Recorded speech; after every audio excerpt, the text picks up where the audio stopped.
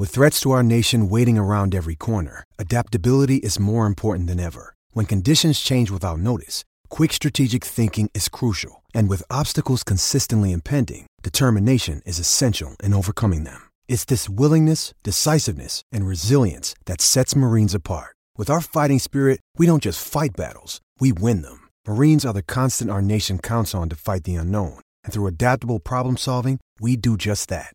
Learn more at marines.com. Reporting is Eligible is proudly supported by Appleton Coffee Company. They're a small local roaster in Appleton, Wisconsin, and I make a pot of their Packerland breakfast blend just about every morning. I also have a very large bag of the barrel-aged coffee that I enjoy on the weekends. If you go to appletoncoffee.com and use code RAE at checkout, you'll save yourself 10% and you will support the show. Once again, that's appletoncoffee.com, code RAE at checkout.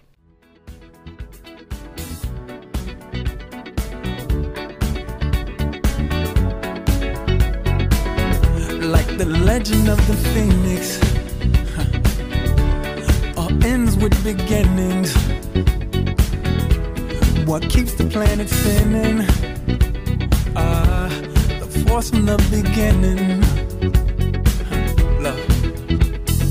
We've come too far to give up who we are. Hey everybody, welcome to Reporting is Eligible. I'm Paul Noonan, write for Acme Packing Company and the Shepherd Express, and do the baseball podcast where I had to explain constitutional law. And well, it is the bye week. The Packers' regular season is over. They had their little skirmish against the Lions that they did not win, but who cares? And now they get to rest and watch the rest of the NFL beat themselves up while they sit at home twiddling their thumbs. So all is right with the world, and nobody got hurt, and we got lots of stuff to talk about in terms of the game and the preview of who we want and who we don't, and all kinds of other fun stuff. So to help me with that, joining me as always in Urban Wauwatosa. Hey, it's J.R. Radcliffe, trending sports reporter for the Milwaukee Journal-Sentinel. Have we discussed, Paul, exactly what we're going to do next week? We don't have a theme in mind. We haven't had this conversation about how we're going to handle this this extra time off. We got to have an extra episode, right? Yeah, I mean, we'll know who they're going to play by then, so we'll have a little something to talk about. But that doesn't take up that much time. There won't be a game to talk about. You know. So yeah, we should probably come up with something, I suppose. We're going to need something. We're going to need our listeners maybe to chip in or something with some ideas. We did the Bears thing earlier this year. We could certainly do something similar to that, but I don't know, man. It's how do we get revved up for do we rank like the greatest Packers playoff games or something? That's good. That's good for maybe the print thing that I do, but I don't know about a podcast for it. Maybe. I feel like a lot of the really good stuff is kind of old at this point. They need to make a few more good memories. Yeah. Like even like the good ones, like the Janis double Hail Mary Arizona game. Like they lost that game. And there's a lot of bad losses even with the good plays. So yeah, I don't know. We'll think of something. I was surprised. I looked at the playoff games in the Aaron Rodgers era. I think that's actually going to post on Wednesday. And I don't know, 11-9 just didn't strike me as what I thought. I guess I thought it would be just maybe a tinge better than that. Yeah.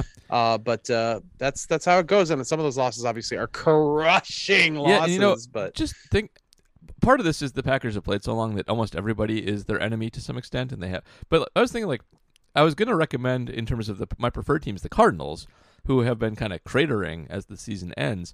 But the Packers don't play well with the Cardinals in the playoffs. That has not gone well for them for the most part. And it's not this Cardinals team. It's like Kurt Warner and some other stuff. But I don't like losing to the Cardinals kind of sucks, even though I don't really care about the Cardinals. So I don't know. We'll get to that. That's yeah, later. I don't. I'm not.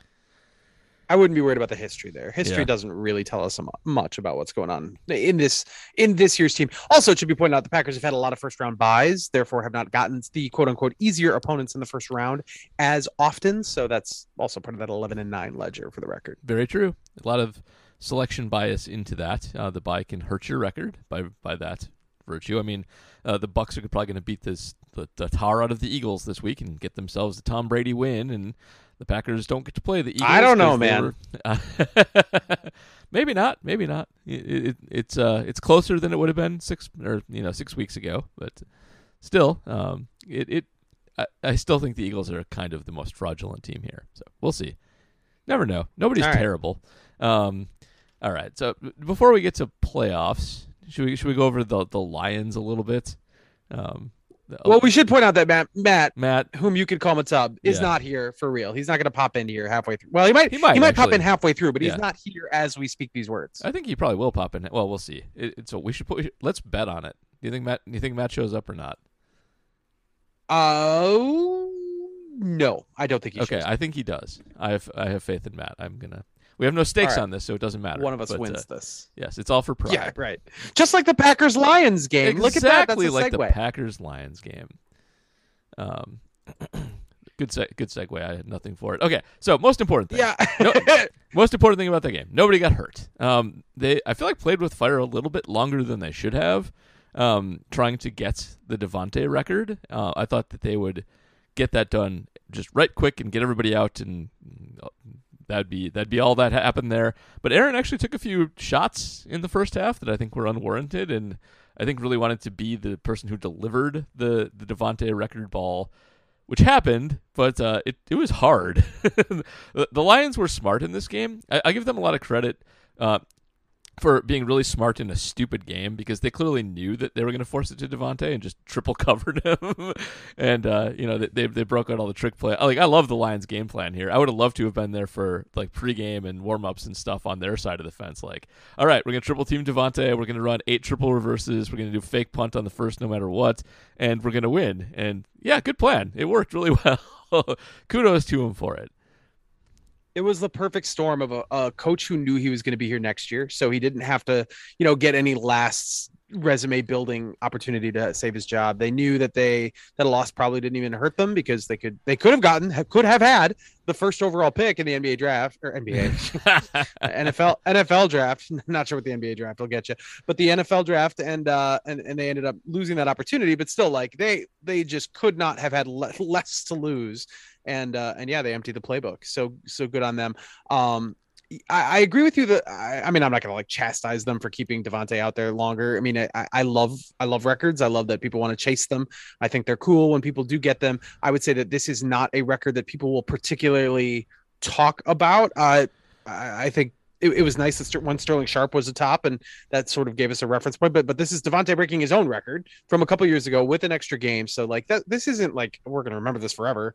In fact, I would wager that people forget about it before this year is over, that it actually happened. So Yeah, that might have been a little weird. But yeah, I mean, I'm sure it just comes down to what Aaron Rodgers wanted, how much he wanted to play, how much he wanted to just like get out there and feel good. It seemed like he was having a good time. He was smiling at halftime when they were down at halftime. So you could tell he was relaxed out there.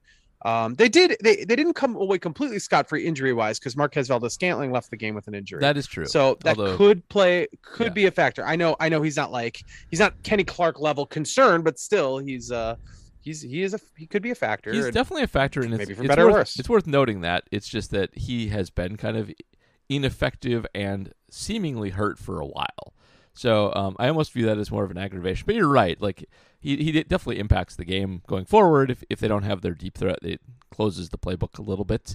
And as rough of a season as he's had, it's nice to have all your horses. I mean, nobody wants a situation where we end up with Amari Rodgers running routes in a game, and they're not close to that, but every injury to a receiver brings them a little closer. So it's not nothing. And David Bakhtiari got out there. So it is a net gain, if nothing else, getting Bakhtiari some reps before the playoffs. And they're great. definitely going to have him in the playoffs, right?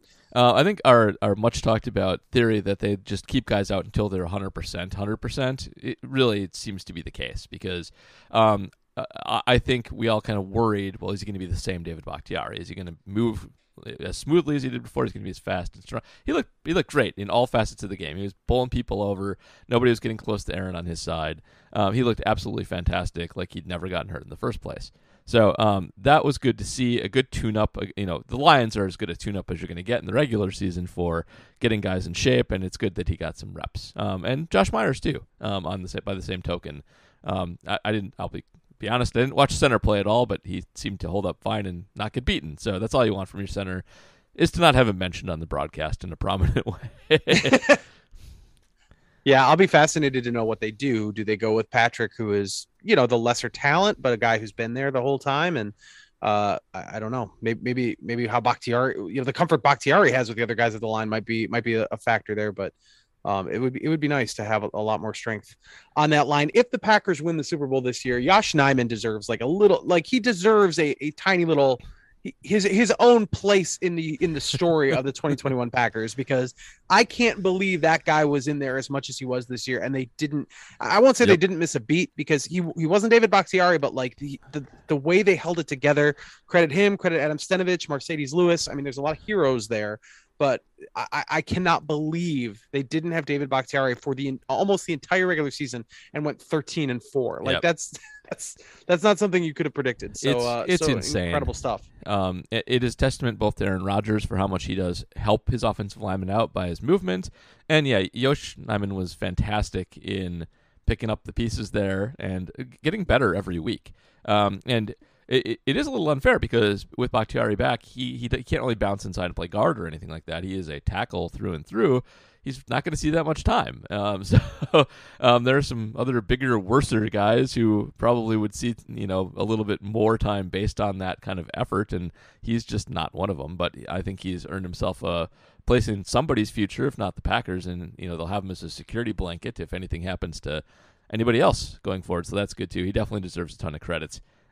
He was absolutely great in backing up, and also like what a backup lineman should be. I feel like in the past, when the Packers have had line injuries, it's been like almost a sitcom. Like you got Don Barclay, who just comes in and just completely shits the bed. Like it's not like there's a you're supposed to have competent backups. That like your backups are supposed to come in and not get the crap kicked out of them and be okay. So I'm glad to have that. And not just sort of the normal Packer backups of how are you in the NFL playing this position? Yeah, I mean, Barclay comes to mind, obviously, because he was the guy who was versatile, could play all those different positions, and and the question being, could he play any of them? Could he play any of them well? I think, I don't know. I'm trying to think of other examples of backup linemen, good or bad, that they've had over the years. But Josh Nijman being this like athletic freak is kind of the like you said, kind of the ideal. And it looks like the wager we made here at the beginning of the podcast, Paul, you're the big winner here. You're the one who said for sure Matt would be here. Matt. I was waiting. I was waiting for the words to be said. So you can use my full name if you feel like it, JR.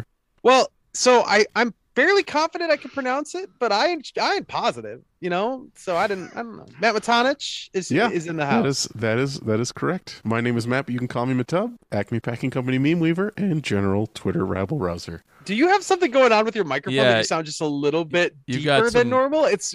You got like the thing where Bo Burnham does his bassy songs going on versus when he does his no. Get your fucking hands up. That one. Okay, I will join you gentlemen in a little bit. Oh no! Keep it. The bet is live. Isaac Hayes, this shit. Let's go. Okay, I'll be back. Okay, I kind of dig it. It's like having Matt possessed by Barry White on the show. So if Matt doesn't come back, I win. You win the bet. I win the bet. I just want it to be clear. That was amazing. Does not count. I would like the story. That was really fun. Of the first of all. He's got Matt can talk. He won't. It'll be boring. Matt got a new voice toy, and I'm pretty sure that's what that was. So he was talking about it. Got it. Which get your fucking hands up. I kind of want one too. So, not that I need to deepen this, but yeah. Let's see. All right.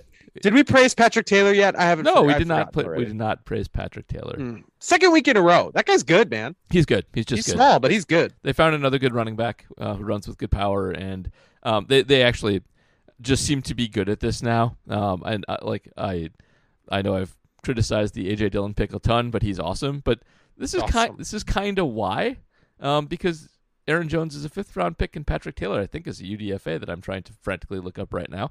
And you can just find good running backs in a lot of different places. Maybe it helps to be the Packers and have their scouting department, but he's really good. He ran with power. He had a fantastic yards after contact number in this game. He gained like 35 of 51 yards after contact, so he was pulling off that kind of power running that we like to see.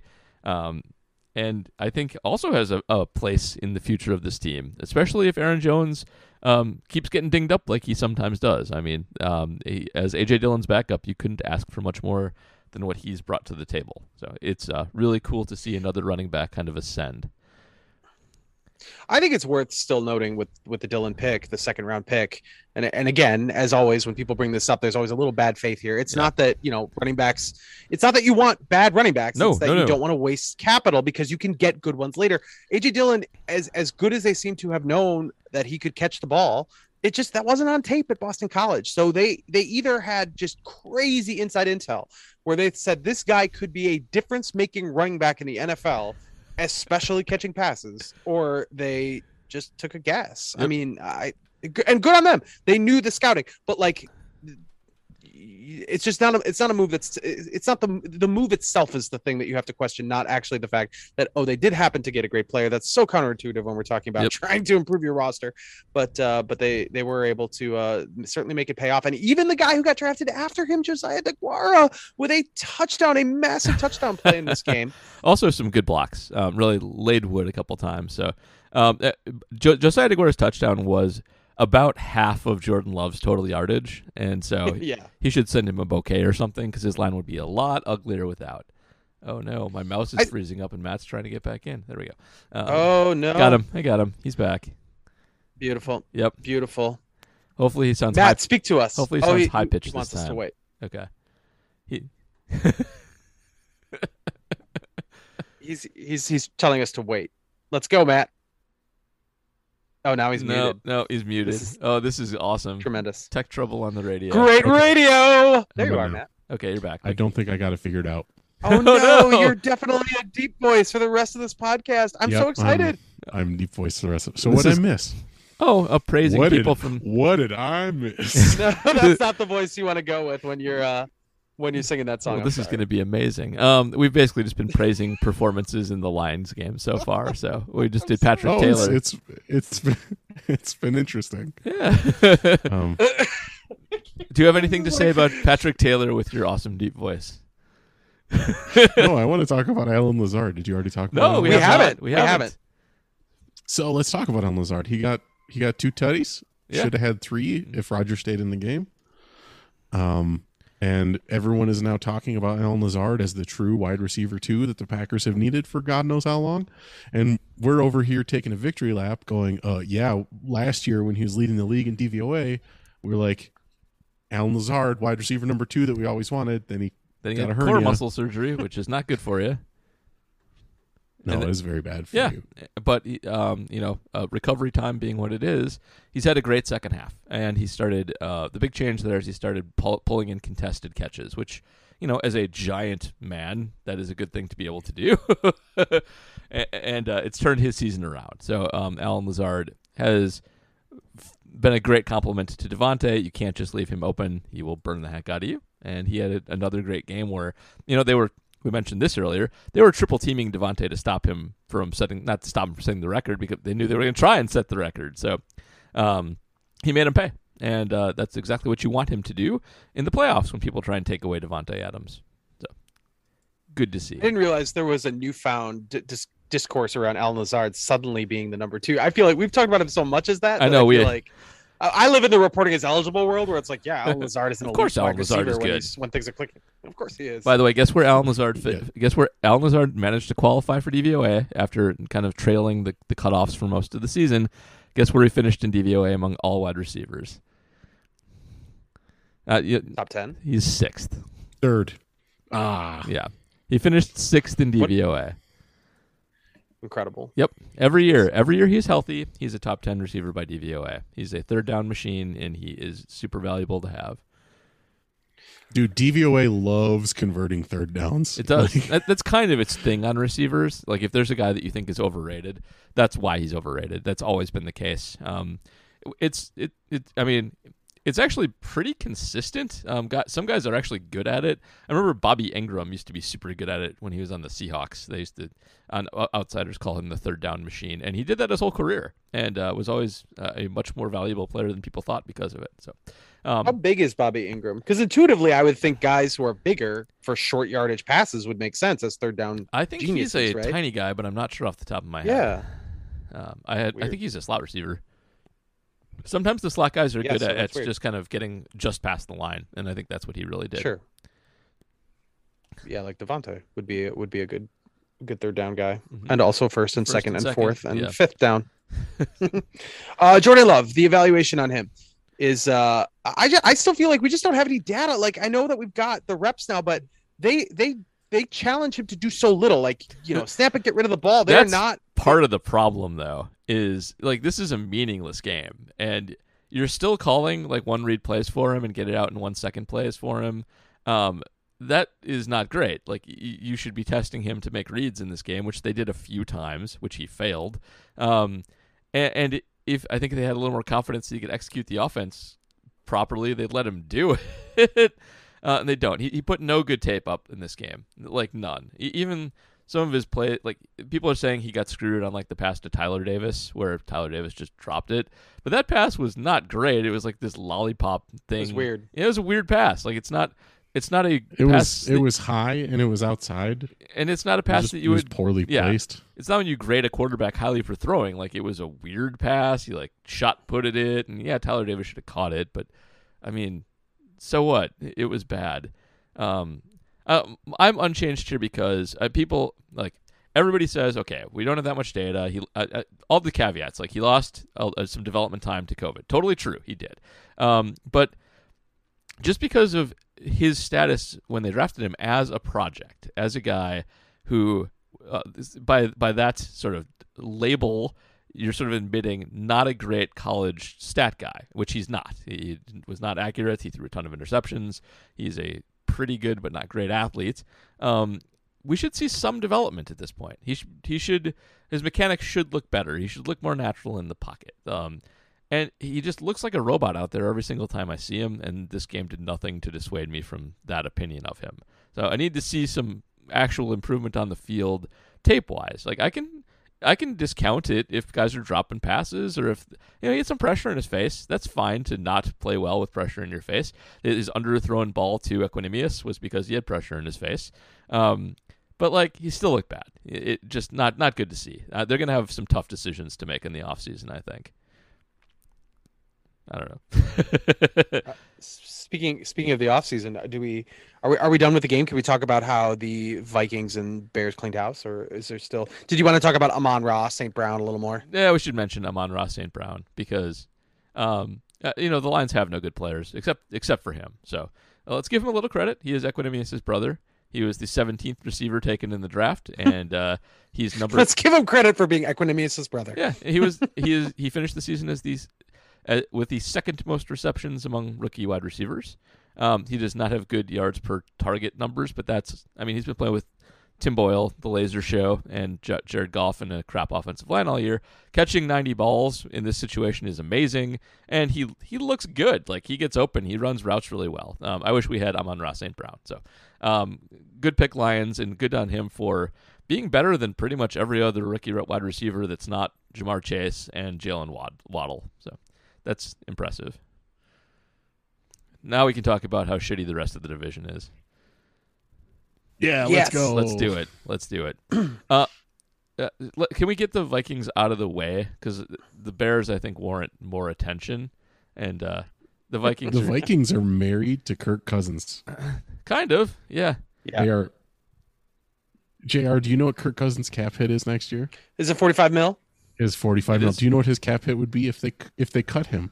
I'm gonna guess 45 plus another It would be 20. No, it'd just be It's 45. just 45. Oh, okay. Damn. If they trade him, do you know what his cap hit is?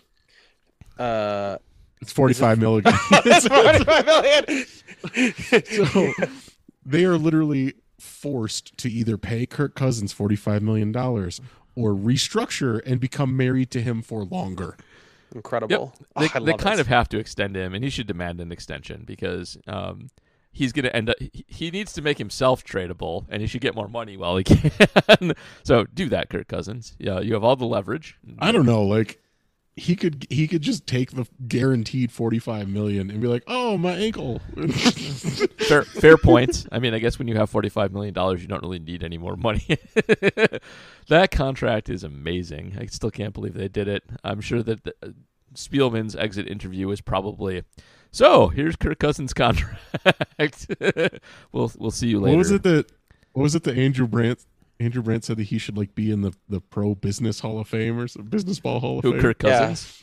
He Yes. Yeah. he's got his business Hall of Fame are guys who did not perform but managed to make serious bank anyway. Yep. Joe Flacco. Mhm.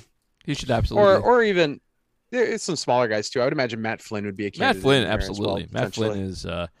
is first ballot inner circle guy there. Just fantastic job. Yeah.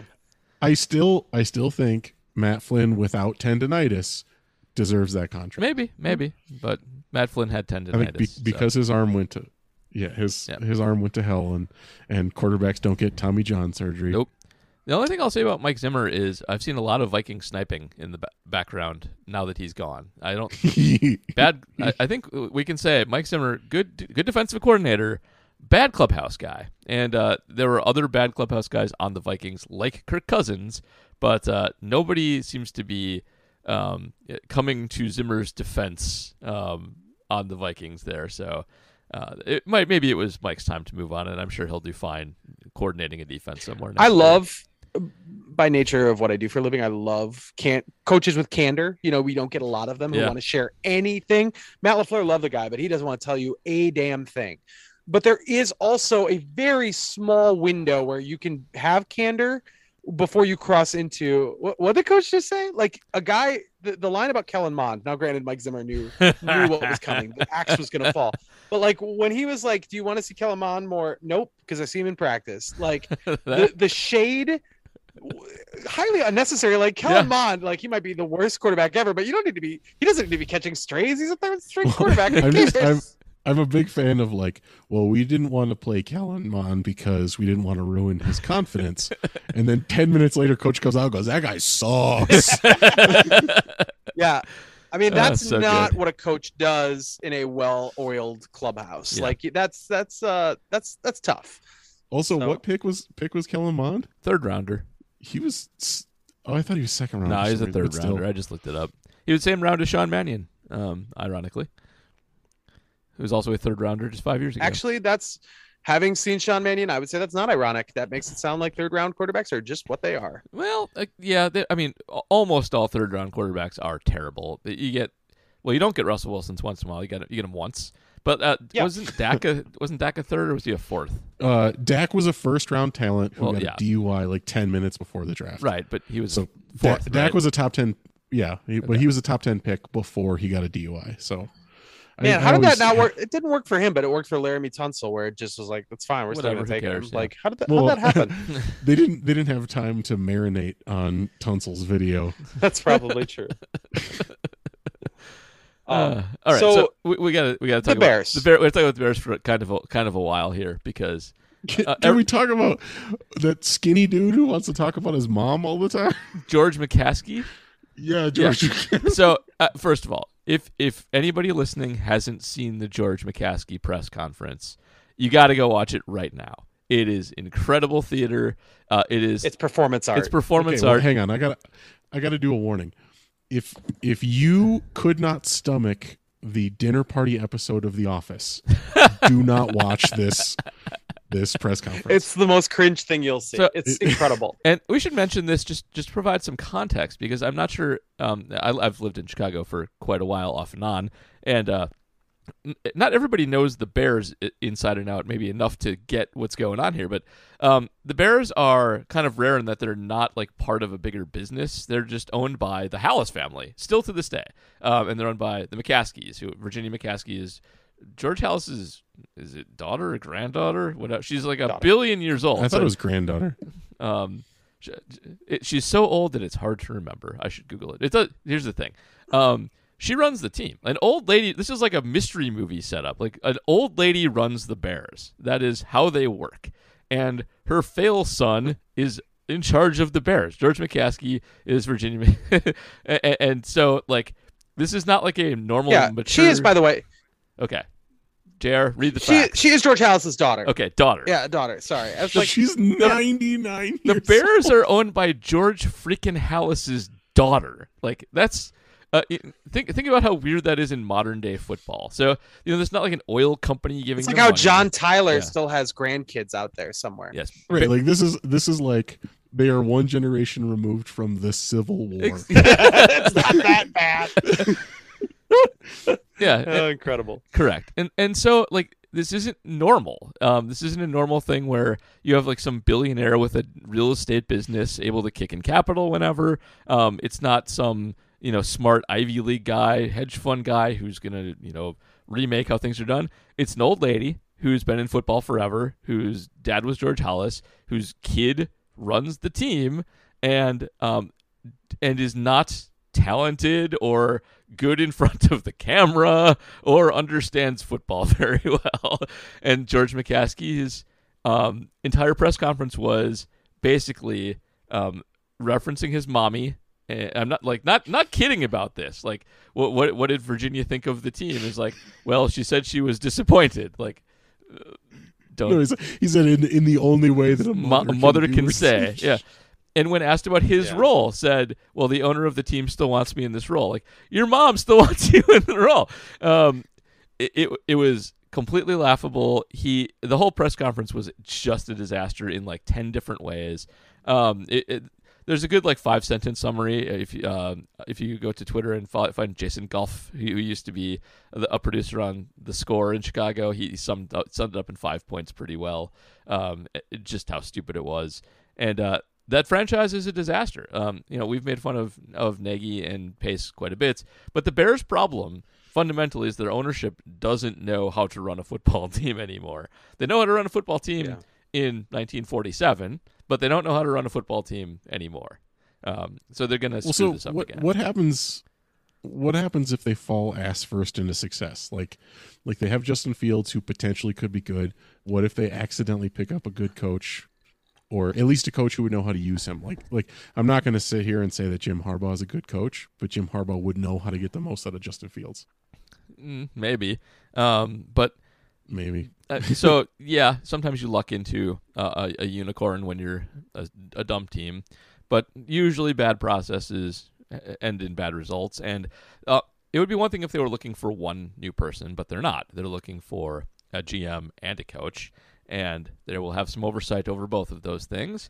And I think the GM is probably the more important thing here, because football's changed in how it operates. Like, you need somebody who is an expert in the salary. I think the Bears, what they would like to do is have an old school military guy and style guy walk in and yell at everybody and tell them to execute better and get everybody in line but that's not how things work anymore. This is about math and managing your salary cap and understanding the new trends in football and where little marginal things can be scraped off. Like they run like Standard Oil, and you need to be running a tech company at this point. It's not going to work. They'll screw up one of the two. They're going to go out and hire. I was going to say, do you think they're going to go out and hire Brian Kelly or Ditka? It's the kind of thing. Bring back Ditka. Brian Kelly's the kind of thing they would do.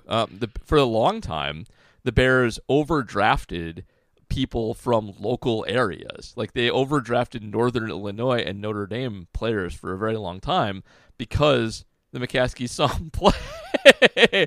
That's a thing that happened until like 5 years ago. And Brian Kelly is certainly it is literally the kind of thing the Bears would do. I don't think they will do it because that ship has kind of already sailed. If he was more available, maybe they would, though. Well, the only reason I bring it up is because of Brian Kelly's comments that went viral back in September, where he said, like I believe in execution and the whole team should be executed or something. He stole that line from the first Buccaneers coach. So don't give him too much credit. Was it? Oh, you know who they should hire? Speaking of Buccaneers, they should go get Greg Schiano. Jeez, why? because Greg Schiano knows how to run a team, because he only gets Schiano men. So the most appalling part of the McCaskey press conference is when he invokes the name, weirdly invokes Jeff Dickerson, who is an ESPN reporter who recently passed away from colon cancer. There was a GoFundMe for his 11-year-old son. His mother, Jeff Dickerson's wife, also passed away previously from cancer. So it's been something a lot of people have talked about. There's obviously a lot of mourning in the media community, but in the Bears community in general. And McCaskey casually mentions it as a sort of lead-in to prove a point or make the point that Adam Nagy's kids were getting picked on in school because the dad wasn't a very popular coach. So it was almost like think about children like Jeff Dickerson's child when you're thinking about Adam Nagy's children, which, I mean, obviously you don't want kids being picked on in school or whatever. Like, I'm sure that happens at every market and it sucks. I'm sure that sucks, but it was just a very, I don't, tone deaf is almost like too weak because it just like, it was so unnecessary, such a bizarre, like a reverse non sequitur thing. It was a Michael Scott. It was a, our coach's kids are getting picked on, but think of, what about these dead kids? In front of all the people who know Jeff Dickerson and worked with Jeff, just super awkward. Exactly. Like just a room silencing kind of thing to say. Super bad, super awkward, very cringe. It definitely left me not worried about the Bears. Yeah, same. In the near future. They're screwed. They're so screwed. The guy that they have helping with their GM search is the dude who said that Lamar should be a wide receiver. The Bills guy, Bill Polian. Bill Polian. So this is why they're going to screw this up. Like Bill Polian was once a good and respected front office person. He has a book that he wrote about building a front office that he likes to sell copies of, and so he consults on these things somewhat regularly. But you don't need Bill Polian consulting on your searches for anything anymore. The game has definitely passed him by. It was a joke amongst people who know, and it was not a joke among Hub Arkish, who is, oh man, Hub needs to stop talking on Twitter.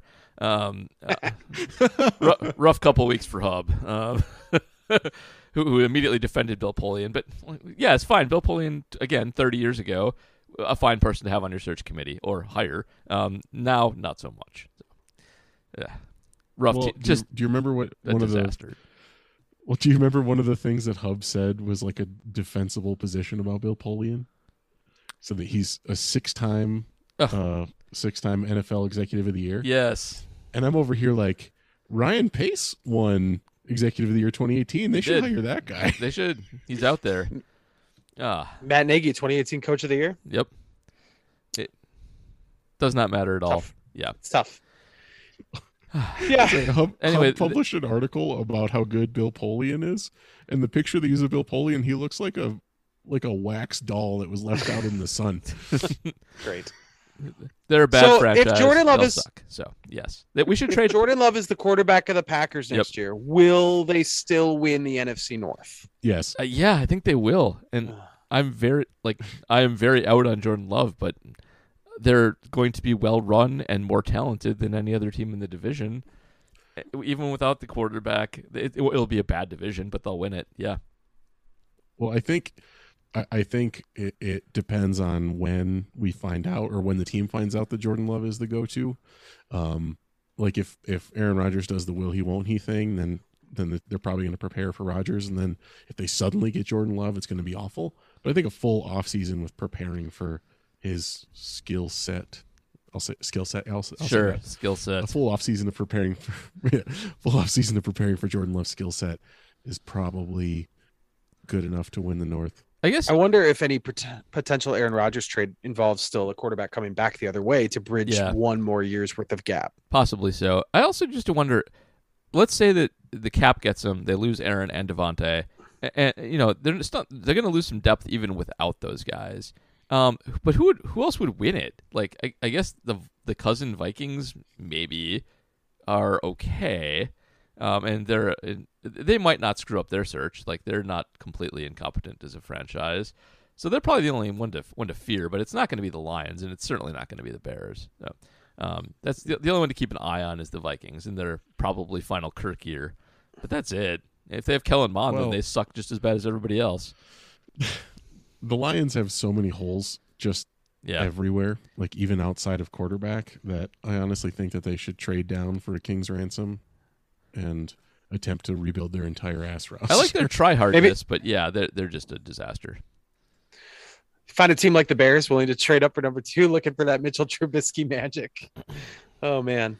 That would be a good deal. Yes, indeed. So before we get to questions, we got to talk about this last game of the season, the Sunday night game, because people who listen to this know we love More Points 99, and this was 100% the same vibe as that, even though it was only one game. No Points 22. It was No so Points 22. good. Man. it should honestly probably go down as one of the best games of all time. It was phenomenal as a finishing game. It just setting the table just of the tie thing, having the tie thing come up in the first place. Like, well, if they tie, then they both go to the playoffs, and people saying, well, they should do it. And I mean, everybody, I think, understanding they can't actually tie on purpose because the league would just crush them if they did that. That would be colluding. But having it out there like all day, like, oh, they should tie, they should tie, they should tie, and then having it actually get so close, because ties never happen. There was one tie this year, right? Pittsburgh and Detroit, that's it. There's like half a tie a year. It's something you mention as a footnote in your tiebreaker column. Like, oh, and if there's a tie, this happens. And then to get down to the last 2 seconds with it tied and everything that went into it, like the Chargers rally should never have happened. It was so bizarre. All those fourth downs. I meant to look this up. I did not get to, but I don't think there's ever been another 19-play drive to take 2 minutes or less. I don't think it's ever happened before. But the Chargers had a 19-play 2-minute drive. Which is it just insane. Be the most efficient drive of all time. Just crazy. So, just in case people are listening, to this after the world has ended and they don't have any of the reference points, this is a game between the Chargers and the Raiders. We know because of previous outcomes during the day that if the Steelers win, the Steelers are in the playoffs as long as one of these teams lose. Because the winner is in. Raiders, Chargers, the winner goes to the playoffs. The loser is out, and the Steelers take that last spot. But if they tie, they're both in, and the Steelers are out. So, of course, like you were referring to, everybody on Twitter, myself included, absolutely rooting for a scenario where the two teams look at each other and say, let's just take some knees. We're both in. Let's tie. And then on top of it, you get a ridiculous fourth quarter comeback by the Chargers that forces overtime. They both kick a field goal on their first series. And then the Raiders end up with the ball last, and Daniel Carlson does, in fact, win it as time expires in overtime. There have been 14 ties in the last 30 years of the NFL. Like you said, half a tie a year. It's fair to note that since 2017, when the overtime rules went down to 10 minutes, you see somewhat more frequently. There's been one a year since then, twice in 2018. But there had already been one in 2020 and the idea, or 2021, and the idea that you need one to create this ridiculous scenario with like dudes in the stands wearing Pittsburgh jerseys, just living and dying, just praying for resolution. Amazing that also, there were people also in Los fantastic. Angeles cheering for that. Just love that. So it was wild. Or Las Vegas. How did the Raiders end up with the ball at the very end? Do you remember? Well, the two teams kicked field goals and then they had the ball after that. Or what about Casey Hayward? Didn't Casey Hayward get an interception in overtime, or am I misremembering? I don't think that was in overtime. No, maybe I'm misremembering. But yes, he got an interception, but I'm pretty sure that was in regulation. So Casey Hayward is salty, like real salty.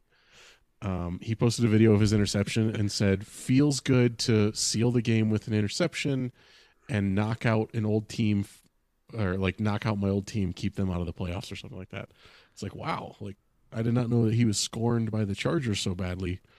I wonder how he feels about Green Bay. Yeah, I bet they're on the list. Fantastic. Because I don't remember the Chargers being mean to him at all. Just like they just didn't offer as much as the Raiders. And then we also had man. Everybody makes lists. Yeah, we also had this controversy, kind of non-controversy at the end, where the Chargers took a timeout right before the Raiders ran their second last play of overtime. And the controversy was weird because I think the thought process going was that everybody was assuming that at this point the Raiders decided they would just run until the clock ran out. And then the Chargers took a timeout because their defense was not aligned properly. It was not set up to stop the run. And that the Raiders then changed their mind to try and pick up a first down and kick a field goal. I don't think that's true. I think the cooler heads of the next day have basically made that narrative kind of go away, that the Raiders were not taking knees. They were still trying to move forward, and they were close to field goal range, and it's really the Chargers' fault for not stopping a 10-yard run from happening when they knew a run was very likely. But wanted to mention it, and also did want to mention David Carr made it worse after the game, because when asked if the Chargers timeout changed their strategy, he quickly answered, "Oh yes, absolutely." He followed it up with, "We were always trying to win the game, but it was a weird answer to that question. So I don't think it mattered, but it was interesting, and it made things much more dramatic. Yeah, I thought it did. I think it did matter. I do think they changed their strategy, but I also think it was defensible to call that timeout because you have to assume the Raiders aren't going to run out the clock. I mean, the Chargers show some pride on your run defense. My God, right? Totally. 10 yards on a. I mean, that all they got to do is show up for a couple plays there. The Raiders were able to really move the clock for as incredible as the Chargers offense was, and like for figuring out a ways to break the Raiders on fourth down over and over and over again in regulation. Chargers defense really let them down. They kind of have no one to blame but themselves, because that game easily could have been a tie. Easily. So Steelers fans very happy. Daniel Carlson, in my mind, famous for missing a field goal that allowed the Packers to tie the Vikings a few years back. He has had a very nice second leg of his career after he got out of the NFC North. It's gone very well for him. Very nice. Well done. Had a nice second leg. Yeah, as all kickers should be referred to. It's true. But yeah, good stuff. So real quickly, potential playoff opponents. Who do we want? Who do you want? The 49ers are scary. Rodgers 0-3 in the playoffs against them. Well, yeah, of course you want Philly, the 7th seed. Who doesn't want Philly? Especially because it means Tom Brady's going home. Yeah, the exclusive reason I want Philly is because it eliminates Tom Brady. Yeah, the most hardcore team to root for is definitely Philly. Philly, yes. The most realistic one to root for is Arizona. They have to travel the wrong way time zone wise. They have to travel the wrong weather wise, and they have been crashing and burning the second half of the season. They were one of the best, and also short Monday week. night. Yeah, Monday night. And short week too. Good point. They're the Monday night game against the Rams, and so they will be on a short week no matter what.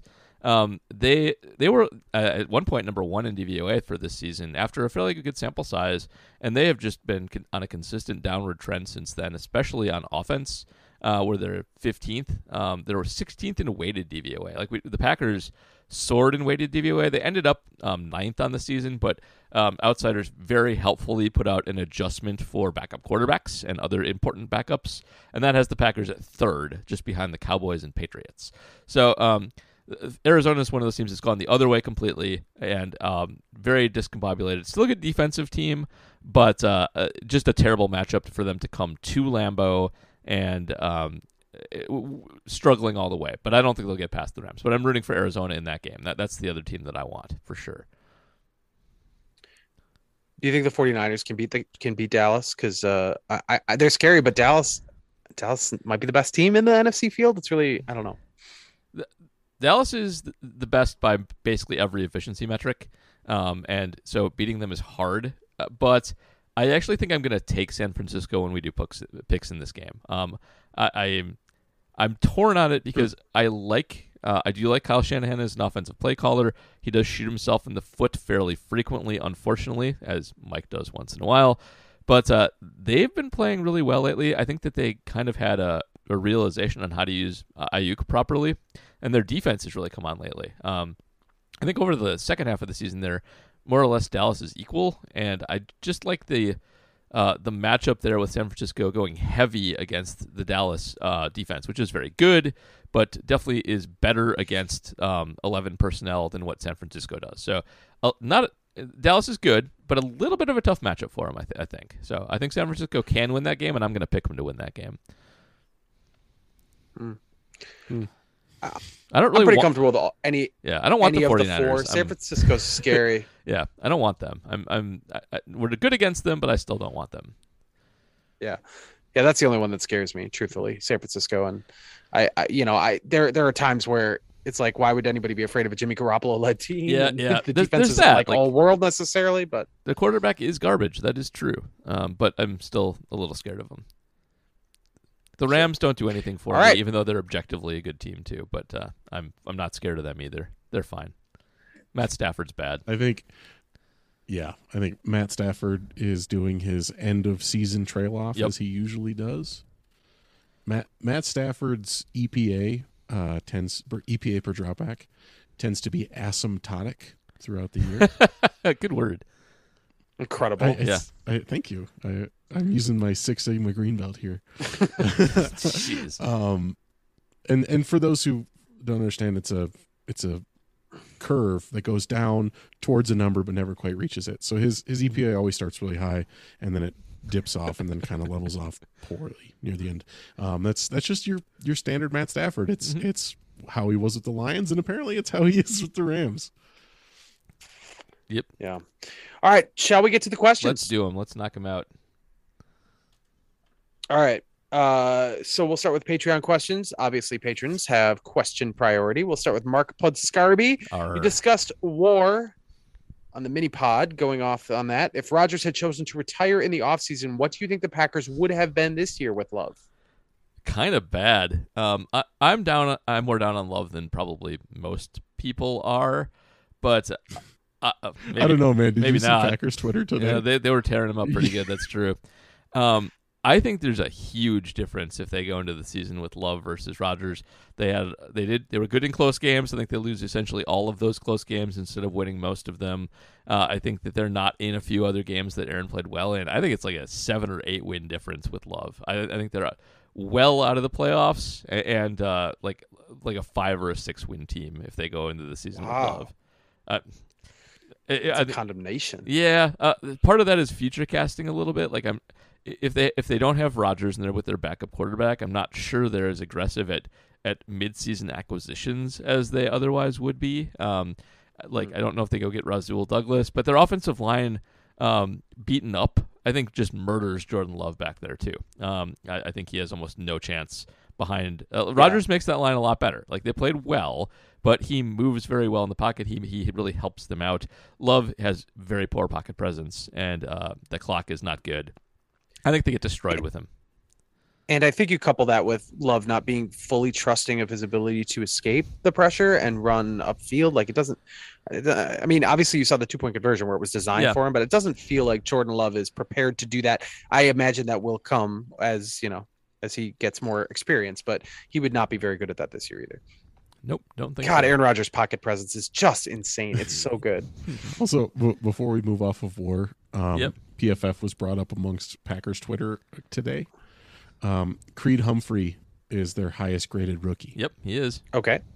And Creed Humphrey went one play after Myers, and they play the same position. Yep. Yeah. And so people were like, was this the wrong choice? And it's like, you're using a PFF grade on a rookie and a guy who's only played half the season. Yeah, Josh might have got hurt. So. And who was really good while he was playing. Yeah. So, yeah. PFF grades are garbage. PFF Mike is also garbage. Oh, harsh. Okay. PFF is not the only place to recognize that Creed Humphrey has been very, very good. And the Packers were thought to be connected to him because they needed that position, and it seemed like he would be an obvious fit for them. So I can see why there's... They took a road grading mauler from Ohio State, and they replaced him with a road grading mauler from Ohio State. Yeah, it works. Exactly. Yes. Yeah, I'm just saying, like, at the time, people thought, why, if you were going to draft Josh Myers, did you just not take Creed Humphrey? Yeah. To tie it back to the mini pod, by the way, if you want a more nuanced take on PFF's war calculation and all the problems I have with it, just to tie it back to that, they had Tom Brady as a 4-WAR player this year, and Aaron Rodgers as a 3-WAR player. I think that drastically underrates quarterbacks. I think replacement level quarterbacks are just trash. I mean, a replacement level quarterback is going to be the quarterback of a 4-win team, and I think Rodgers and Brady both are probably something more like 7 or 8 win players. That's what you get with the best quarterbacks in the game. That's what pushes teams with good quarterbacks to be 12-win teams fairly frequently. That's why that happens. So I think that the difference between Rodgers and Love is massive. If you were to select like one quarterback currently in the NFL to be a quote unquote replacement quarterback, who do you think fits that bill? I think it's Tim Boyle. I think he is the Well, basically, the replacement level quarterback is the quarterback you can, if you want to call it backup, fine, but I don't think that's correct. Backup quarterbacks, I think, are better than replacement level quarterbacks a lot of the time. You can't just. Here's why. If your starter dies, you have a backup, but you can't just go to the street and get a backup level quarterback right away. So I think Boyle's about right, and it doesn't really matter from the Packers' perspective because I think Jordan Love's not very good. Maybe if we were doing an honest calculation and that we had like a decent backup quarterback behind him, I'm searching for a decent backup in my head right now and having trouble pulling one out. No, I want to do. Nope. All bad. They all suck. It's just really really large. I was going to say Ryan Fitzpatrick. Yeah. Okay. Maybe that's probably good for like replacement level starter. Like he's the bridge between starter and backup. And I think that's maybe that's so. the Okay. implied- Fair. That's a fair point. I get that. Look at me defending PFF. I feel awful. But most people, Okay, next most question. people don't have. The problem with that is most people don't have Ryan Fitzpatrick. Most people Right, have because he's hurt. worse. Most people's backups are terrible. All right, Mark Putscarby has another question here. The Saints went for it year after year with an aging quarterback while continuously pushing cap space down the road, and now appear to have a long rebuild to get back to being a possible title contender.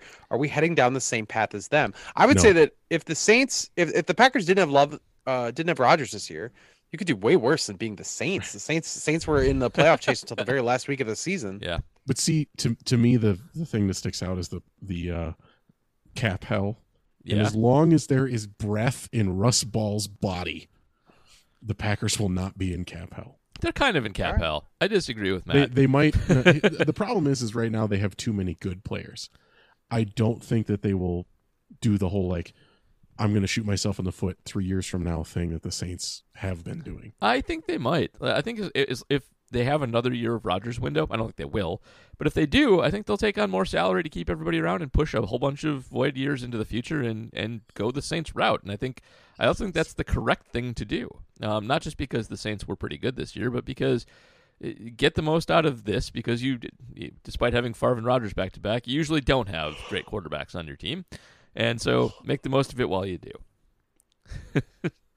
JR with JR's the world's bored. most audible yawn. Sorry, my eyes started glazing over. I looked up what the name was of the Greek character who takes the long, hard road out of hell. It's Orpheus. It's Orpheus, yeah. So Yeah, Russ Orpheus and- Ball is Orpheus. Orpheus You and don't know the Eurydice. story of No, Orpheus? no, I do. I just wanted to make sure I had the right name Yeah. because I wasn't sure if I had the right character. Are you saying that recording this podcast is Sisyphusian? No, that's I a am not different saying story. that. That's Totally different story. I know. I'm just trying to. That's the other Greek myth. I know. There's a lot of good ones. All right, Tim Braun asks if Myers and Bakhtiari are healthy enough to play in the first playoff game. What is your starting five for offensive line? I think Billy Turner's probably the bigger question at this point, but it's Who is not listed as IR and He's just not. came off COVID today? He did, so I think he'll play. But I think Bakhtiari, Myers. I do have Turner out there. I am blanking on my offensive linemen who have played lately because they're. I think you've. For me, it's It'll still be in, Royce in Newman. order: Bakhtiari, Runyon, Myers, Lucas and Patrick, yeah. and then Turner. Yep. Oh, you think Patrick over Royce Newman? Yes, I take Patrick Yes, over. So definitely. Lucas Patrick at right guard is way better than Lucas Patrick at center. Yeah, he is. And also way better than Royce Newman. Lucas Patrick can at least stop a stunt. Yeah, Royce Newman had a few good games. Let's give him a little bit of credit, but he still has a Yes, and then bunch of holes in his game and too. then the Lions watched 5 minutes of film, knew that he couldn't stop a stunt, and Brought it stunted down. to end the game. Yep. So in your mind, that might be the bigger issue with whether or not you start Myers because it will give you an opportunity to strengthen your guard positions. Yes, I think Myers is the cascading waterfall of good. Tim Braun also asks, who is the most valuable to the team if Bakhtiari, Alexander, and Za'Darius Smith are all available to play in that first playoff game? I think it's Alexander, but Yeah. you can make a case for some others, but they've been good without Za'Darius all year. Za'Darius is good as insurance. If something would happen to Gary or Preston, or just to give them some flexibility on passing downs, it's good to have him back. But he's definitely the least important here. They've been fine in that aspect all year. And Bakhtiari's important for sure, but they've managed to weather this long. They clearly have some good chemistry, some good backups. They can be fine. Pass defense is an area where they can be exploited sometimes, and Jair coming back is huge to make that what was a hole, a Chandon-sized hole in their defense, suddenly disappear. So definitely Jair. A Chandon-sized hole. I I also agree. I think Alexander's the best option. 100%, because the difference between them and the Super Bowl last year is the Scotty Miller play, and Kevin King is still there. So it would be nice to have the guy who can break that up. So you alluded to Zadarius Smith's plight on the podcast when I wasn't around. I haven't been wise to the theory that he just is unhappy with the situation and was possibly slow playing his return himself, and now might be available for the playoffs. Is it it's in your mind? Like, is it possible he just, I mean, I know he is hurt, but like he's cool with just like missing the regular season and just showing up for the good stuff? Is that you think what's going on here? The controversy is actually around him coming into the season, telling everyone that he's fine when he was super not. Yeah. And then he goes and stinks it up in week 1. I think when you compound that with like, I'm playing hurt and I'm Mr. Tough Guy and I'm doing it for the team, with getting absolutely lambasted by his coach in the post game, as well as his team not voting him captain, I think that he had an 8-week back injury and an 8-week salt injury. I think that's possible. And last year, every time he got hurt, he was down so many times, and then he came back in the game. He was faking every single one. Well, right. Like, I mean, at some point, it's like, well, he's just really tough, and then after like the 7th or 8th time, you're like, no, is he even hurt? This What's is just what going on here? Zadarius does. Zadarius just stays down. Yeah. It's I don't know. He's an interesting character. He's obviously still very beloved, which I think is kind of the interesting part of this. Like, if this is true, and I am not, I have no idea, but if there's even a shred of truth to it, it's amazing to me how he's still like this fun-loving guy that everybody loves, because you can see people turning on him awfully quick. I think it probably helps here that the pass rush has not suffered necessarily without him, but it's a super interesting situation there. And it's like Ryan Braun skipping spring training and then just showing up for the regular season. Like, yeah, there's maybe some wisdom. Like, you don't need to play the regular season. Let's just come around for the games that matter. Let's go. Yep. It's like that one Ravens fan with the ultra white teeth who live streams after every game. I have no idea. No idea. Oh my God. You guys need to go find this. There's this Raven fan who live streams after every game. And every time they lose, he's like, bro, you're trying in the regular season. We're saving our best for the playoffs. Oops. R.I.P. to the Ravens. Their season is over. By the way, the AFC is a whole jumbled mess. Like, I am not convinced any team is actually good in the AFC except probably the Patriots, who are the 6th seed. Yeah, they're good, but their offense is only bleh. Their defense is great, but they have as many holes as any other team, and if they run into the wrong matchup, they'll be done in a second too. So with you on that. The Colts lost to the Jaguars. Just shook me. I'm not even over it now. I can't even believe it. Alex Lamers asks, oh, go ahead. Just with everything on the line against the worst team in football, just how do you lose that? How do you not get out of bed and win that game? Incredible loss. Carson Wentz. This is why you don't pick up Carson Wentz. It's why you don't trade for quarterbacks of his caliber, because this can happen to you, and it did. Just awful. That's wild. He's an alternate for the Pro Bowl, by the way, Carson Wentz. So, or what did he? Or was it even? He might have even made the Pro Bowl. I think he's an alternate, but like, people thought he did a good job. People are wrong. Alex Lamers asks, I'm getting some whiplash with the defense. We've gone from Joe Barry's bad takes before the season to maybe he's actually good to early to mid-November to some pretty bad performances lately. What should we expect from this group in the playoffs? I think that they are better with this year than they have been lately. So real quick, they actually had a better defensive DVOA last year than they do this year when the season's all said and done. But I think the season kind of went like this. Barry's scheme is good. It works pretty well. They played it competently. It got better when they got Douglas. It started to get figured out a little bit as the season wore on. Teams started to lean on the run a little bit more, which they're not interested in stopping nor good at stopping most of the time. Started picking on slot a little bit more when Shannon was in there, identifying Savage as a weak link a little bit as well, and pushing to down roster receivers. And the Packers just not having the horses to change back to catch it. But the Packers were usually pretty competent. They didn't do anything really stupid on defense. They tackled well when Devondre Campbell was in there. The middle of the defense was very solid. When Kenny was in there, the middle of the defense was very solid. I think they just really started to run out of talent and scheme. And with Alexander back, if Clark is there and Campbell is healthy, I think they'll look more like they did early in the season, fully loaded, and they'll be fine. So I think Barry has done a good job, even if some of the numbers don't say so. And I do think just everybody looks like they're where they're supposed to be most of the time when the other team's not running double reverse wide receiver passes. All right. Brett Smith asks, I know the Lions emptied the playbook on Sunday, but does the defensive performance concern you at all? It seemed like there were a few plays the Lions were wide open, not just on trick plays. So this comes down to, does it matter that there was nothing to play for, pretty much? Packers rolled out there and gave not one damn shit nor hell. Yeah, Matt's right. This is just human nature. There's nothing to play for in this game. People were making business decisions all over the place.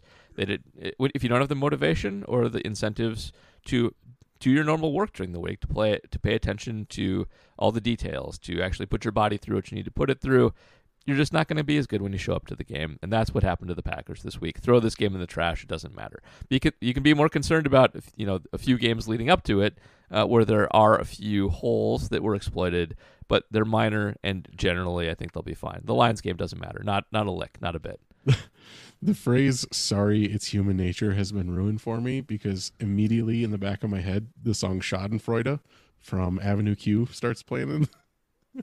That I've seen Avenue Q a couple times. That one doesn't stick in my head for me though. So. Oh yes, so sorry, Nicky, human nature, nothing I can do. it sticks in the back of my head like it's earworm. There's your podcast homework. Go listen to Schadenfreude from the Avenue Q soundtrack. Matub with the deep voice should sing more often is my take on that. Oh, hang on. If my deep voice is still here, check this out. It's very here. It's very here. Yes. Live in my house. I'll be your shelter. Nope. I have no idea what the fuck that is. Not even. Asilatam. I will cover you reprise from Rent. Oh. Yeah. Okay. Asilatam says Bears and Vikings are getting a facelift. Packers step back with salary cap issues. We sort of addressed this already, but will the NFC North be the new NFC East next year? So Records playoff team with a non-winning record. I say yes. Yes. Yep. Yeah. Yep. No losing records in the playoffs this year. Very sad and surprising. Genuinely surprising. And the next team up in both cases, the Colts and the Saints, also were winning records. Yep. So. Unusual. Jesse Gennigan says, what coaching hire for the Vikings or Bears would scare you? And the more likely scenario, which ones would make you laugh at them? I mean, we talked about Brian Kelly. Obviously, that's not happening, but that would be incredible. Yeah. I'm going to have to see who they Brian, actually... What do you think of Brian Flores? Brian Flores now is a pretty good coach, I think. I think he's getting a little bit more accolades than he deserves, partially because he clearly wasn't the problem in Miami. I would say I watch more Dolphins than I should, and they're not always analytics darlings in terms of what they do, but they're clearly like good executors in terms of what how their players play, and their quarterback's bad. Like Tua's bad. He's just not going to be the guy, and to get a winning record out of a really really questionable quarterback situation for 3 years is impressive. So I think he's a good coach. I think he's certainly the best available coach, and it would scare me a little bit because there hasn't been a lot of competence in the division. So he's the best one out there right now. I suspect they will do worse. The rumors out of Miami are that Flores was like, guys, Tua just the mayor of Ain't Itsville. Yeah, get him the hell out of here. This is the rumor, and they were like, no, you're gone. Yeah, Tua is the owner's pick, and that is how they're rolling. So that's what happened. I think he's pretty good, though. I think the most hilarious thing that could possibly happen is the Bears hire Vic Fangio. I don't think anybody's interested in that, but it'd be hilarious. And I don't. What if the Bears hired someone off of TV? Well, that would be hilarious too. But like Tony Romo? Who are we talking about? No. I'm talking like that'd be a good hire. I'd hire Tony Romo. Mel What Kiper. if they hired Mel Kiper? Oh my! I don't think Mel's interested in the job. I don't. That would be so funny. Who in the hell's Mel Kiper in a way? I'm waiting for the Bears to hire a medium college coach. I feel like that's what's destined here. Sure. And by the way, Jim Harbaugh has been in the league before, obviously, and been fairly successful. I don't think he's actually a very good coach. I'll just go out there right now. I think you've seen it at Michigan that he can recruit, but especially his offense is very backward. His defenses are okay. And those 49er teams, I think, were a result of their coordinators more than anything else. His offensive coordinator was Greg Roman. Greg Roman has gone on to coordinate many a good offense. I don't think that Harbaugh is very good unless he has good assistants, and so that's really all it comes down to with him. Well, let's hope the Bears and Vikings don't hire Greg Roman. That would be a good hire. That'd be really smart. Somebody should do that. I think I saw Leslie Frazier involved in the Bears. Ghosts of NFC North past. Yes, that's not to rip Leslie Frazier too much, but I'm in favor of that hiring. That would be excellent. not to badmouth you, but I like it. That's a funny way to put it. Look, yes. man, I'm not going to say that you're terrible, but like you're. He's not terrible. He's just like very mediocre. They wouldn't do anything with Leslie Frazier. Well, I also heads up. There's a lot of Bills sites covering Leslie Frazier to the Bears. All right. They're terrified of losing him. That totally makes sense. I just don't think he's a good. Maybe he would be a good head guy in another run. I just don't think he was very good last time. I didn't realize he's also the assistant head coach in Buffalo. Well, okay. I don't know what that means. I'm pretty sure that's just a title. In his case, it's an emeritus title. He is well respected and a little bit older. So yeah. So I was always under the impression that assistant head coach is just something that you give to a coordinator who you don't want to leave. It often is that too, because you can't promote it other than head coach. All right, Patrick Detmer asks, do you think there's a possibility that the offense will have some addition by subtraction with MVS out of the lineup and Cobb coming back?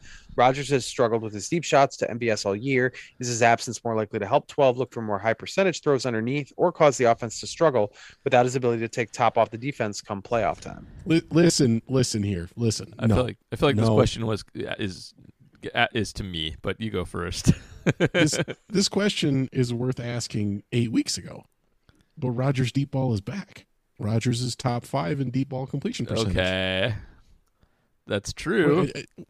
What I'm saying with MVS back and Devontae getting all of the attention, I do think that the shot plays would be there, and Rodgers is throwing beyond 20 yards now.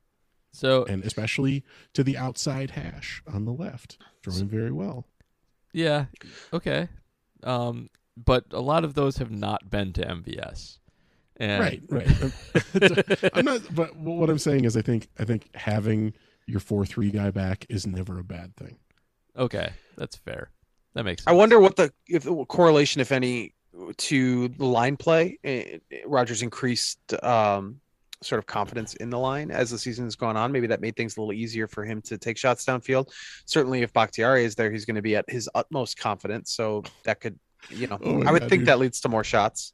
That first series against the Lions, Rodgers is sitting in the pocket, just like making a sandwich. He was very happy in that game. That was a very good moment for him. It did make me nervous of bad habits, though. I hate to see him have too much time. I don't like it. And the one thing that Matt's right about is he hasn't been tempted by MVS lately. Like MVS has not been drawing those throws, and Aaron has been hitting them to other people. So you're right. 8 weeks ago, yes, it probably does make a difference, but they're focusing on different throws to different receivers now. Lazard has been doing a lot more work deep, and that will probably continue. So, and also keep in mind, as bad as MVS has been, the fewer people you have, the closer Amari Rodgers is to playing in a game. And that's much worse. So. But Scarby has another question, which is a lot, but I think it's a good one. And the NBA coaches are often labeled as good regular season coaches, but not a good playoff coach. Is there something similar in the NFL, and what makes a coach in the NFL a good playoff coach? My instinct here is that you can't really compare the two, because the NBA coaches develop that reputation because of their ability to adjust over the course of a 7-game series against the same opponent. Yeah. Football's playoffs are the same format as a regular season. I would think there's very little difference. I think there But I'm used to willing to be. be wrong. I think there used to be, but aren't anymore. And I'll give you an example. Back in the late 80s, early 90s, it was much more common for teams to play old school football, run the ball twice, and then throw on third down and then punt. However, when teams got into the playoffs, some of the younger and smarter and better coaches, because of the desperation of the situation, would start playing a more correct brand of pass-happy football. That happened pretty often. The ones who didn't often lost when they shouldn't have. The biggest example of that's Marty Schottenheimer, who would run the ball to a fault forever and ever and ever in postseason games and run himself out of games a lot, even when the Chargers got behind, even when whoever he happened to be coaching got behind. So I think in the old days there were a few coaches that would run themselves out of the playoffs, but I don't think that really exists anymore. Everybody just keeps up their normal strategy, and your normal strategy is the one that got you to the playoffs. So yeah, sophistication has, I think, taken away a lot of the good playoff, bad playoff distinction. All right, Flaley Joel Osmond asks, between the Smiths, who is the bigger mercenary? The one who only plays well for dollars per sack, or the one who only plays at all in the playoffs? I don't know.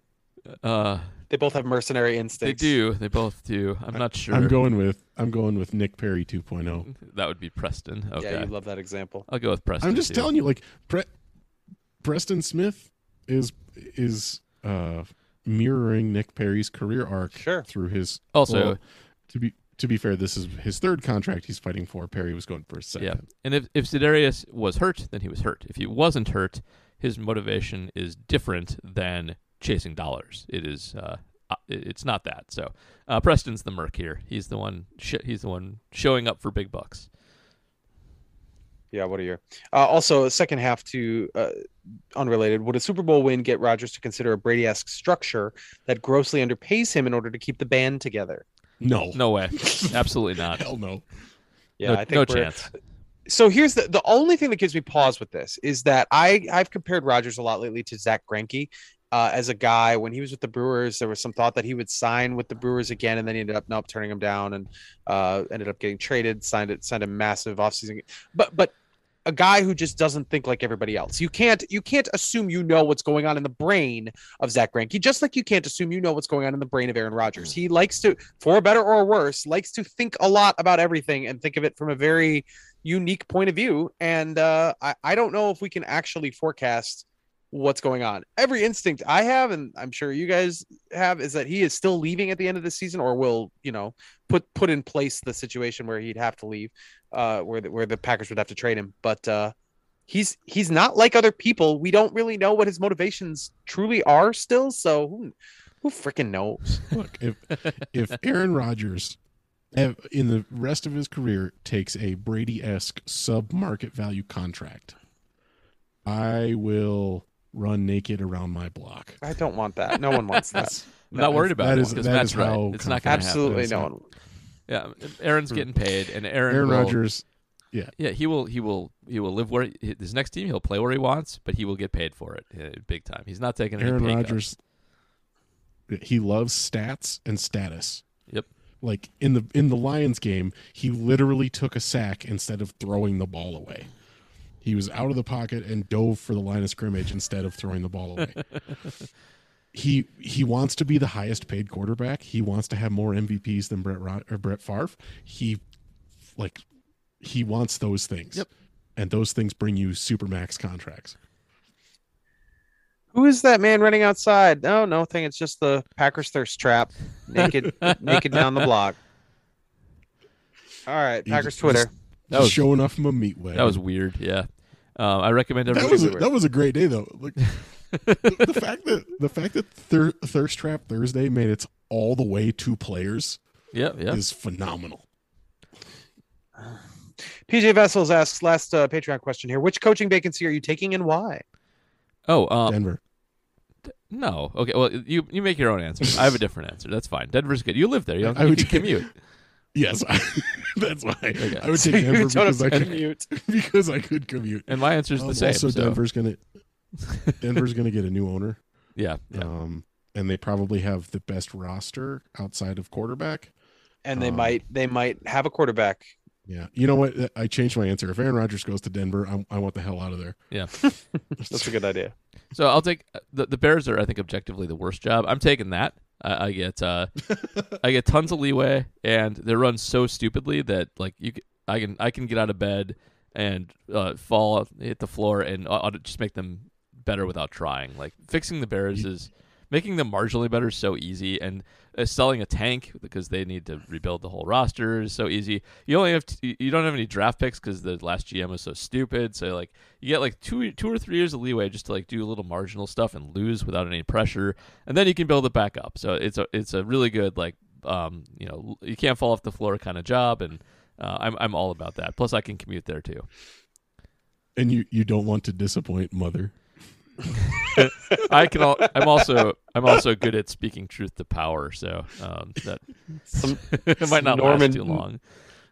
Some Norman Bates energy now going on there. Let's move to Twitter questions. Big Rig, what injury will the team use to keep Amari off the playoff roster? Long COVID. Oh, jeez. Burst inner ear tube, something that throws off your balance, something to explain the whole thing. That's burst eardrum. He did. That was not his worst day though against the Lions. He has gotten incrementally better over the course of the year. You ran right, as was pointed out a million times to us. I know. We're those people now. But that's the thing is he started on the left sideline. You can't run left if there's no left to run. You can't. It's true. Tactical error by the Lions. Yeah, whatever injury, it's going to be on his right side. I'm pretty confident because he'll favor left. Okay, so Matthew, NFL owner, says, how many listeners thought for way too long that JR was a sports reporter that was facetiously trending rather than a reporter covering trending sports? Or am I just a dumb idiot? Part 2. I like part 2 actually. How early is too early to draft the punter? You guys. So I don't know whether to be like quite insulted. Like I don't expect people to know what I write or anything, but I do say trending sports reporter for the Milwaukee Journal Sentinel at the front of every one of these guys. Yeah, so like, I don't know. I love how he's been listening for like 2 years and thought you were so egotistical the whole time. Just call myself trending. Yeah, I'm trending, guys. I'm trending sports reporter. I mean, yeah, I'm crying. I think crying with the voice modulator is also quite hilarious in and of itself. So I just wonder what made him realize otherwise. Was it the rant? It had to be the like rant about talk about. Yeah. It had to be talk about. But yeah, I don't know where to go with that or how to feel about that. I guess fine. It doesn't matter. But no, I definitely work for the Milwaukee Journal Sentinel and have for a few years, quite some time actually, if you count all of the community publications associated back to 2004. We have to go. So long tenured journalist. I kind of have grown to not like the term journalist because I feel like it's a little disrespectful when I'm referring to myself. Now, I mean, obviously I think I can classify myself as that, but like the things I do are like Twitter lists and historical look backs and all this kind of like fun stuff. And then I'm, in the same building as people who are doing like, honest to God, amazing news coverage of like protests and COVID and the government. I mean, those people are geniuses. And I'm like, hey, here's 10 funny things that were on Twitter last week, So I always kind of balk at using journalists, but I am definitely a trending sports reporter. That is the sort of weird name that my title has. Also, never draft a punter. If you never draft a punter. Hold on a second. Two things. First of all, it's always been weird that sports was for like 100 years exclusively covered as if it were just straight up news and not as entertainment. And so I think you actually cover it kind of the right way to a large extent because it's fundamentally entertainment. It's, it doesn't really matter what happens in the football game. At worst, it straddles that line. I mean, it's called the toy shop historically because you can kind of mess around. It is that like gap between news and feature or entertainment or whatever. So I think that's the idea of this position, and other papers finding that position is like, you can have the serious columnist who like really opines about stuff, but this is also kind of a different spin on columnist where it's more like, let's just have some fun. Let's like be in our fandom a little bit without being overtly fandom, but even that I think is a little bit of a gray area. So Mhm. I think we've talked about that before. Yes. Anyway, keep going. Second, I believe Keep praising he's me. referring to a specific punter. He is referring to San Diego State's Matt Ariza, the greatest college punter of all time. Oh. And The punter, capital T, capital Yes. P. Isn't he just the guy who just kicks the hell out of it? he kicks the hell out of it. He is also their field goal kicker. He is sort of the Shohei Ohtani of college football in that sense. And yes, he has the greatest gross punting of all time by a hefty margin, and also is very erudite in how he speaks about the philosophy of punting, and that he gains additional net yards by kicking the crap out of the ball, not just because he can kick it so far and people return it, also because it's very hard to field punts that are flying as far as he kicks them. He can kick them further away from the returner, over their heads to the sidelines, and because of that, ends up with a higher net, even though he's out kicking his coverage every time. So Matt Ariza is a fascinating guy. He is definitely the best college prospect at the position ever, without any question. And I actually would advocate that he is worth a draft pick. And I hate drafting punters, but even I would I think go with like a fourth for him. And if somebody did a third, I wouldn't actually think too badly of them. Wow. Go watch. The But philosopher punter. if people haven't, go read about Matt Ariza. Go watch him. Go watch highlights of his punts, and the camera's losing his punts because they don't believe they're going to go that far, and returners just like giving up. It's really entertaining to watch his punts. They're great. What was the baseball name you said? Shohei Ohtani. Shohei Ohtani. Okay. The only reason I know that name is because Secret Base, SB Nation's YouTube channel, made a I think it was MLB The Show roster of like 11 of him, and they made the playoffs. They would definitely make the playoffs. They would win the World Series without question. They would have the best hitter and the best pitcher on the team. That's fine. Yeah, so he can play every position competently. They put him in every position, and then also like made reliever versions of him. And he's so good that I don't think that's even that interesting. It's obvious that they would be the best team in baseball. All right. So from Joe Rob, friend of mine here, any chance Rodgers cleans up the look to mean business like he has for playoffs and regular season in the past, or would that destroy the 2021 Zen? Well, he did shave. He did. Yeah, but he's still got the hair. Yeah, I think he looks the like hair's Scott staying. Bakula in Necessary Roughness. Yeah, I think a lot of times he has a look, but I actually think this is his look right now is just who he wants to be for the most part, and shaving is as clean as it's going to get.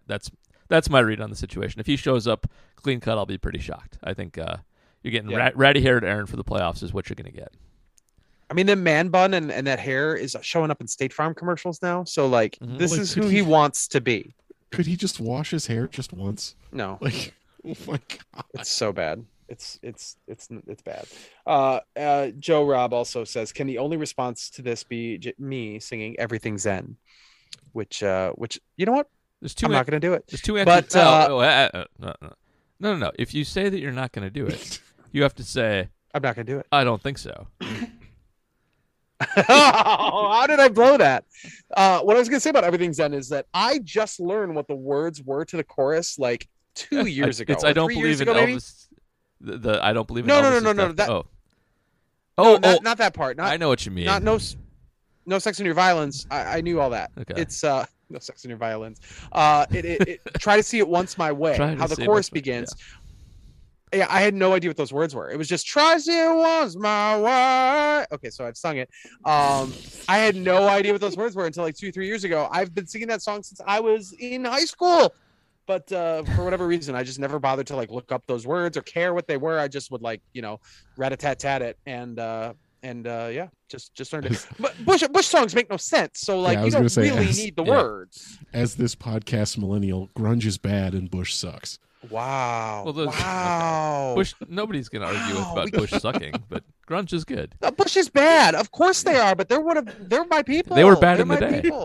By the way, they were bad. Look, man, I grew up with boy bands. I'm not going to defend my childhood music. Of interest to a few listeners to this podcast, it is the 30th anniversary of Live's Mental Jewelry, the album that has the second worst lyrics of all time, second only to Live's Throwing Copper, which has the worst lyrics of all time.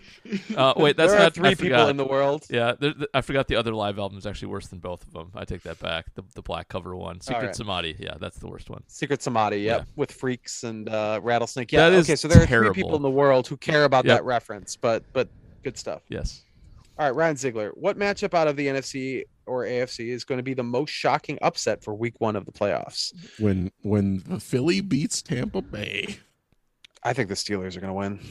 No, that would be shocking. Not because I think they should or are better. They're not, but I feel it in my bones, man. You let one of those like blue bloods into the playoffs, they always make noise. It's so frustrating. Yeah. I mean, the Packers are one of them, but like still. Yep. I think it'll be the 49ers. I think they're going to pull that upset, and that Garoppolo pulling an upset will shock people. So I'll go with that. I just want the Steelers to meet the Raiders in the AFC Championship game where the Raiders are like, oh, it looks like we should have taken the tie because now the Steelers are going to eliminate us. The Steelers are not going to the AFC title game. Jonathan Deal asks, we know players who test positive for COVID don't have to test for 90 days. Who should we be paying attention to around divisional and championship weekend time? Yeah, it was always Aaron because It's Aaron. when he tested positive, we knew that his window was going to run out like right before the Super Bowl. Mm-hmm. Yeah, and fortunately, the CDC has reeled things back, so it's less of a concern than it used to be. But he's still going to have like 10 days before the Super Bowl where he is in that window. Yep, he is. Aaron will become eligible again for COVID stuff on February 1st, and so he's the one to pay attention to if they make it that far, because that could be a big, huge, hairy deal. Yeah. And it's going to be interesting what the NFL does. Are players going to? I mean, the NFL stands to lose a lot if Aaron Rodgers is going to play in a Super Bowl and suddenly can't because of COVID. You know, there were always whispers around the NBA Finals if things were fudged a little bit. If Aaron Rodgers tests, like if the Packers are going to the Super Bowl and Aaron Rodgers tests positive for COVID on February 12th, that test gets lost until February 14th. Yeah, like simple as. Mm-hmm. It's certainly an interesting scenario. I think Alan Lazard is in a similar boat because he was positive. No, was he a close contact? I don't even know if he was tested positive. I think he was a close contact. I'm not sure. I think he was too. I think almost everybody else on the team is good to go. There weren't too many before Aaron. Devontae was before. Was Devontae before? Was he not? That was the Arizona game. Yeah. Oh, yeah, he was. You're right. Then he was. Okay. So that's also important. Woo. Okay. It could get dicey. Mm-hmm. Yeah, exactly, man. It'll be interesting if also the Omicron variant by early February, there are optimistic scenarios where the numbers have plummeted in the United States by then. So I wouldn't hold my breath, but it's at least plausible that it's less of a risk to the greater community at that point, let alone to the NFL. So we'll see. Let's see who is next on my list. Alan Habel. In light of Bakhtiari's injury last year and how it affected the playoff run, who's the injury you'd most want to avoid? Rodgers is the free space on the board to have this team in form for a Super Bowl run. My personal pick is Kenny Clark. No, don't say anything out loud. This is the time when you don't answer this question. No, I got because you don't want to jinx it. Charity already answered it, and we don't have that kind of power. It's too late. Again. We literally can't do that. It's not possible. My pick is Kenny Clark. I think it might be Kenny. They've played so much worse when he's not on the field. It's kind of insane, and they've been able to weather kind of everything on offense that's been thrown at them. Like obviously, losing Devontae Adams would be bad, but when they've lost Devontae for a game in the past, they've been okay most of the time. So I'll go with Kenny Clark too. Didn't they have Kylan Hill for that game? I have no idea. Sure. I'm just trying to think. Sorry, Kylan Hill was brought up by AJ Dillon as the biggest thirst trap on the team. And that just has me thinking about him today and his destroyed knee. Of course it does. Poor Kylan. Oh man. All right. That dude, like Matt LaFleur in the post game after Kylan got hurt was like that poor bastard. We had to take him out back and shoot him. It was. Rashawn Gary. Discord questions. Coffee addict. Yeah. Really quick. Rashawn Gary would normally be my answer, but if he gets Adarius back, that helps that a lot. So I think Kenny Clark's the most irreplaceable. So him. Coffee addict on Discord. What are your guys' thoughts on Jordan Love now that he's gotten some reps? What would you do with him if Rodgers decides to stick around for another few years? We've been kind of hitting this the whole time. I'm out on C. Jordan Hutler Love, asks- and I would move forward assuming he will not be good. So that's me. I'm more pessimistic than most. Jordan Love is Paul's new Devin Aramashadu. And another thing about Jordan. or his new Kevin King. You know, like yeah, we let's- talk about Kevin King a lot too. C. Hutler asks, my question from last week stands. What's the Achilles heel of the 2021 Packers going into the playoffs? The special it. teams still, right? Like even when they've been better, they've not been. They've still had some things, little things pop up that could bite them. I don't know. Any different answer from you guys? Run defense? Nope. Well, we saw them. The Packers experimented with a true 4-3 front against the Lions. Yeah, I have a feeling that they were just testing that out for like the event that they had to play against a heavy running. yeah. team. Like I think they can Yes. deal with the run if they have to. I don't care that much. Special teams, I think, might I jump don't up know, and bite them.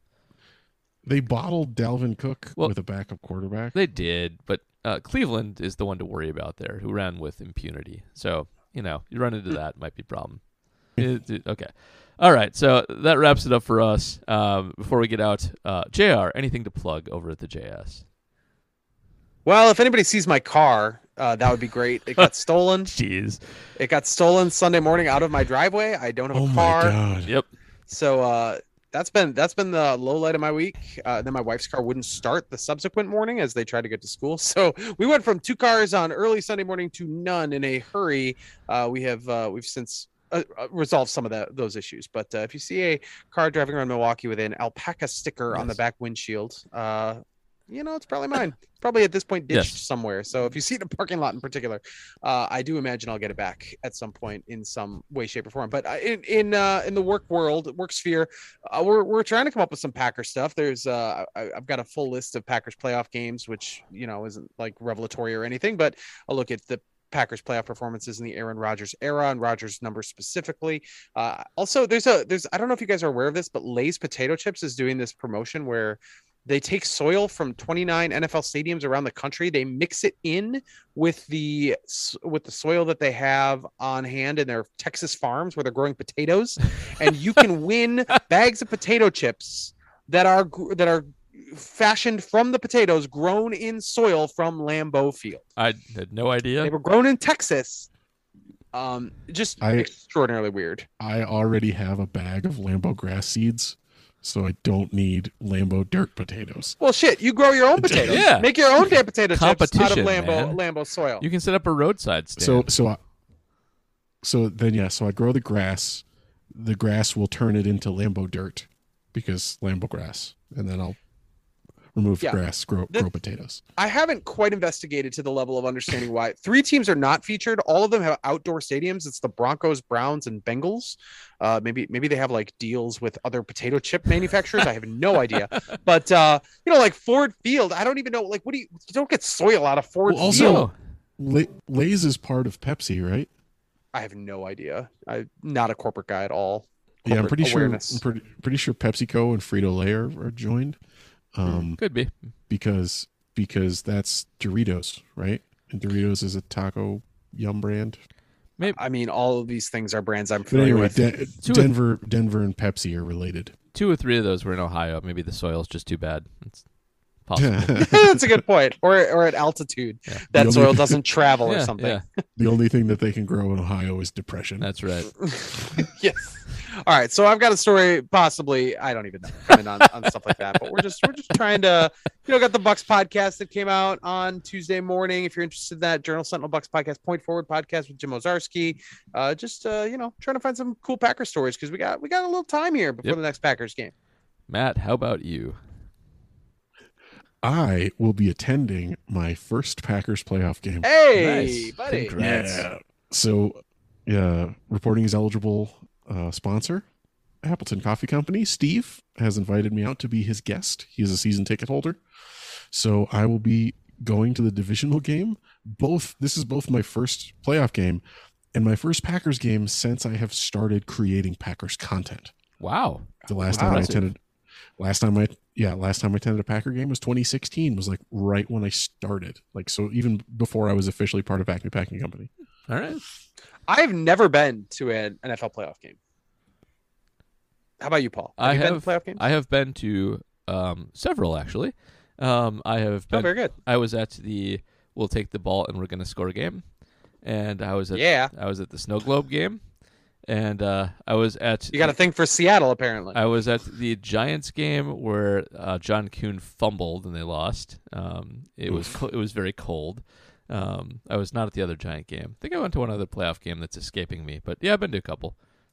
The Snow Globe game was the best. The weather was absolutely perfect. It wasn't even that cold, and it was a Saturday. And going to a playoff game on a Saturday is awesome because you can do all kinds of fun stuff after it ends, not have to go to work the next day. So that was perfect. Awesome. Well, I will be putting a poll out on Twitter as to what jersey I should bring. I'm leaning to James Jones. Interesting. Weird choice. Will you be wearing a hoodie? Yeah, that's why, because I would be wearing a hoodie underneath it. Also, maybe Charles Woodson. I don't know. We'll talk about it. Also, if you would like to send us a voice message instead of but you just go to fartmcduty.xyz and you can send us a voice message. That is true. You can do that. Matt did a thing. That's all I'm going to say about it. JR looks like he's going to stab me. Which is the goal that Matt was going for. So that makes sense. Incredible. Yeah, really incredible. Great. So just make sure you visit fartmcduty.xyz. Just make sure right. you... Yeah, okay. Are we done? We're done. I have... Yeah, I'm writing on... what organizational failure looks like in the NFL about the Bears for Acme Packing Company. Got my Shepherd column up. Go check that out. And otherwise, just enjoy the bye. And yes, on our Anchor site, you can leave us audio feedback. Here's the thing, real quick, then we're getting out of here.